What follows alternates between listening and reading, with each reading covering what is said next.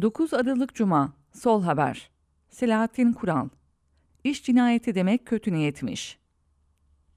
Patronların ensesindeyiz ağınız sadece işçiler aramıyor, patronlar da ulaşıyor. Örneğin Katar'da devam eden Dünya Kupası'na Türkiye'den şoförleri belli vaatlerle götürüp vizesiz, düşük ücretlerle uzun saatler çalıştıran emir tur patronu gibi.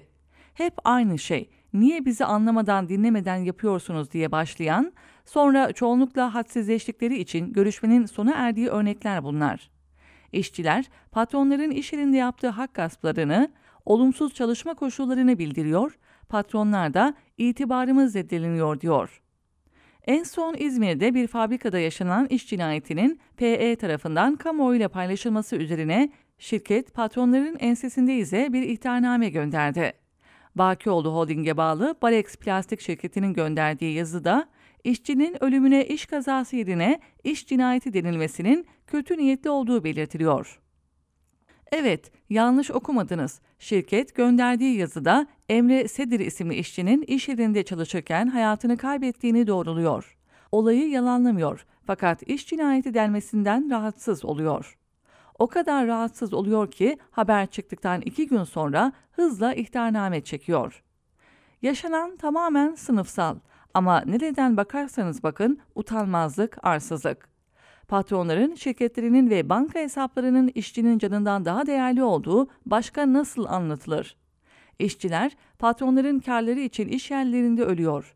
Alınmayan güvenlik önlemleri, çalışma koşullarının ağırlığı, uzun çalışma saatleri, iş baskısı ve daha fazlası işçilerin ölümünün nedenleridir. İş yerlerinde işçi ölümlerinin tamamı iş cinayetidir. Evinden işe giderken ve işten eve dönerken patrona iş gördüğü bütün zaman içerisinde meydana gelenlerin hepsi buna dahildir. Sadece bununla sınırlı kalmaz. Yapılan işten kaynaklı meslek hastalıkları ve buna bağlı ölümler de dahildir. Patronlar iş cinayetine ısrarla iş kazası diyerek işçi ölümlerini sınıfsal bağlamından koparıyor. Patron iş cinayetinde asli sorumlu olmak istemiyor. O yüzden iş cinayeti demeyi kötü niyetli bir ifade olarak tanımlıyor. Böylece iş cinayetine kendiliğindenlik anlamı katıyor. Kader, fıtrat denilmesine zemin sunuyor. Ve bu durum suçluları gizliyor. İş cinayeti, iş yerinde alınmayan önlemler sonucu işçilerin ölmesidir. Faili de o işi yaptıran patronlar ve onların düzenidir. Her ay yüzlerce iş cinayeti kayıtlara giriyor. Kayıtlara girmeyen, kayıt dışı çalışan göçmenlerin, çocukların, işçilerin hesaba katılmasıyla bu sayının daha da fazla olduğunu tahmin etmek zor değil. Hepsi atölyede, inşaatta, fabrikada patronlar daha fazla kazansın diye ölüyor. Patronlar arası rekabet, kriz, işçilerin örgütsüzlüğü, işçi sınıfı kazanımlarının gasp edilmesi iş cinayetlerini artırmıştır. Sadece iktidar değil, muhalefet de suçludur. İş cinayetlerinin temelini göstermeden kavramın sınıfsal vurgusunu gizleyerek cinayetin üzeri el birliğiyle örtülüyor.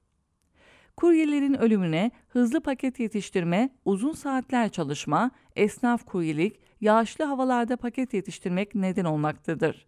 Bunları sorgulamadan, temelindeki sömürü ilişkilerini görmeden yapılan her değerlendirme riyakarlıktır.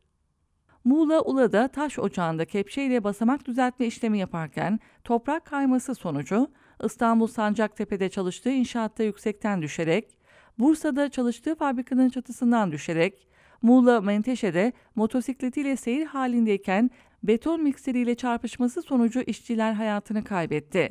Bunlar İşçi Sağlığı ve İş Güvenliği Meclisi'nin paylaştığı son birkaç gün içinde yaşanan iş cinayetleri. Hepsi bir patrona çalışırken öldü. Sermaye sınıfı işçi sınıfının kazanımı olan her şeye saldırırken böyle gelmiş böyle gider kalıbını çalışma yaşamının bir parçası olarak kabul ettirmeye çalışıyor. Çünkü işçilerin örgütlü tepkisinden korkuyor. Kapitalizm varsa iş cinayeti, sömürü, yoksulluk, işsizlik, açlık var. İşçi cinayetleri bu köhnemiş düzenden ayrı düşünülemez. Patronlar utanmıyorlar. Bu utanmazlık karşılarında örgütlü bir ses görmemesinden. Bu ses bu dönem daha fazla çıkacak.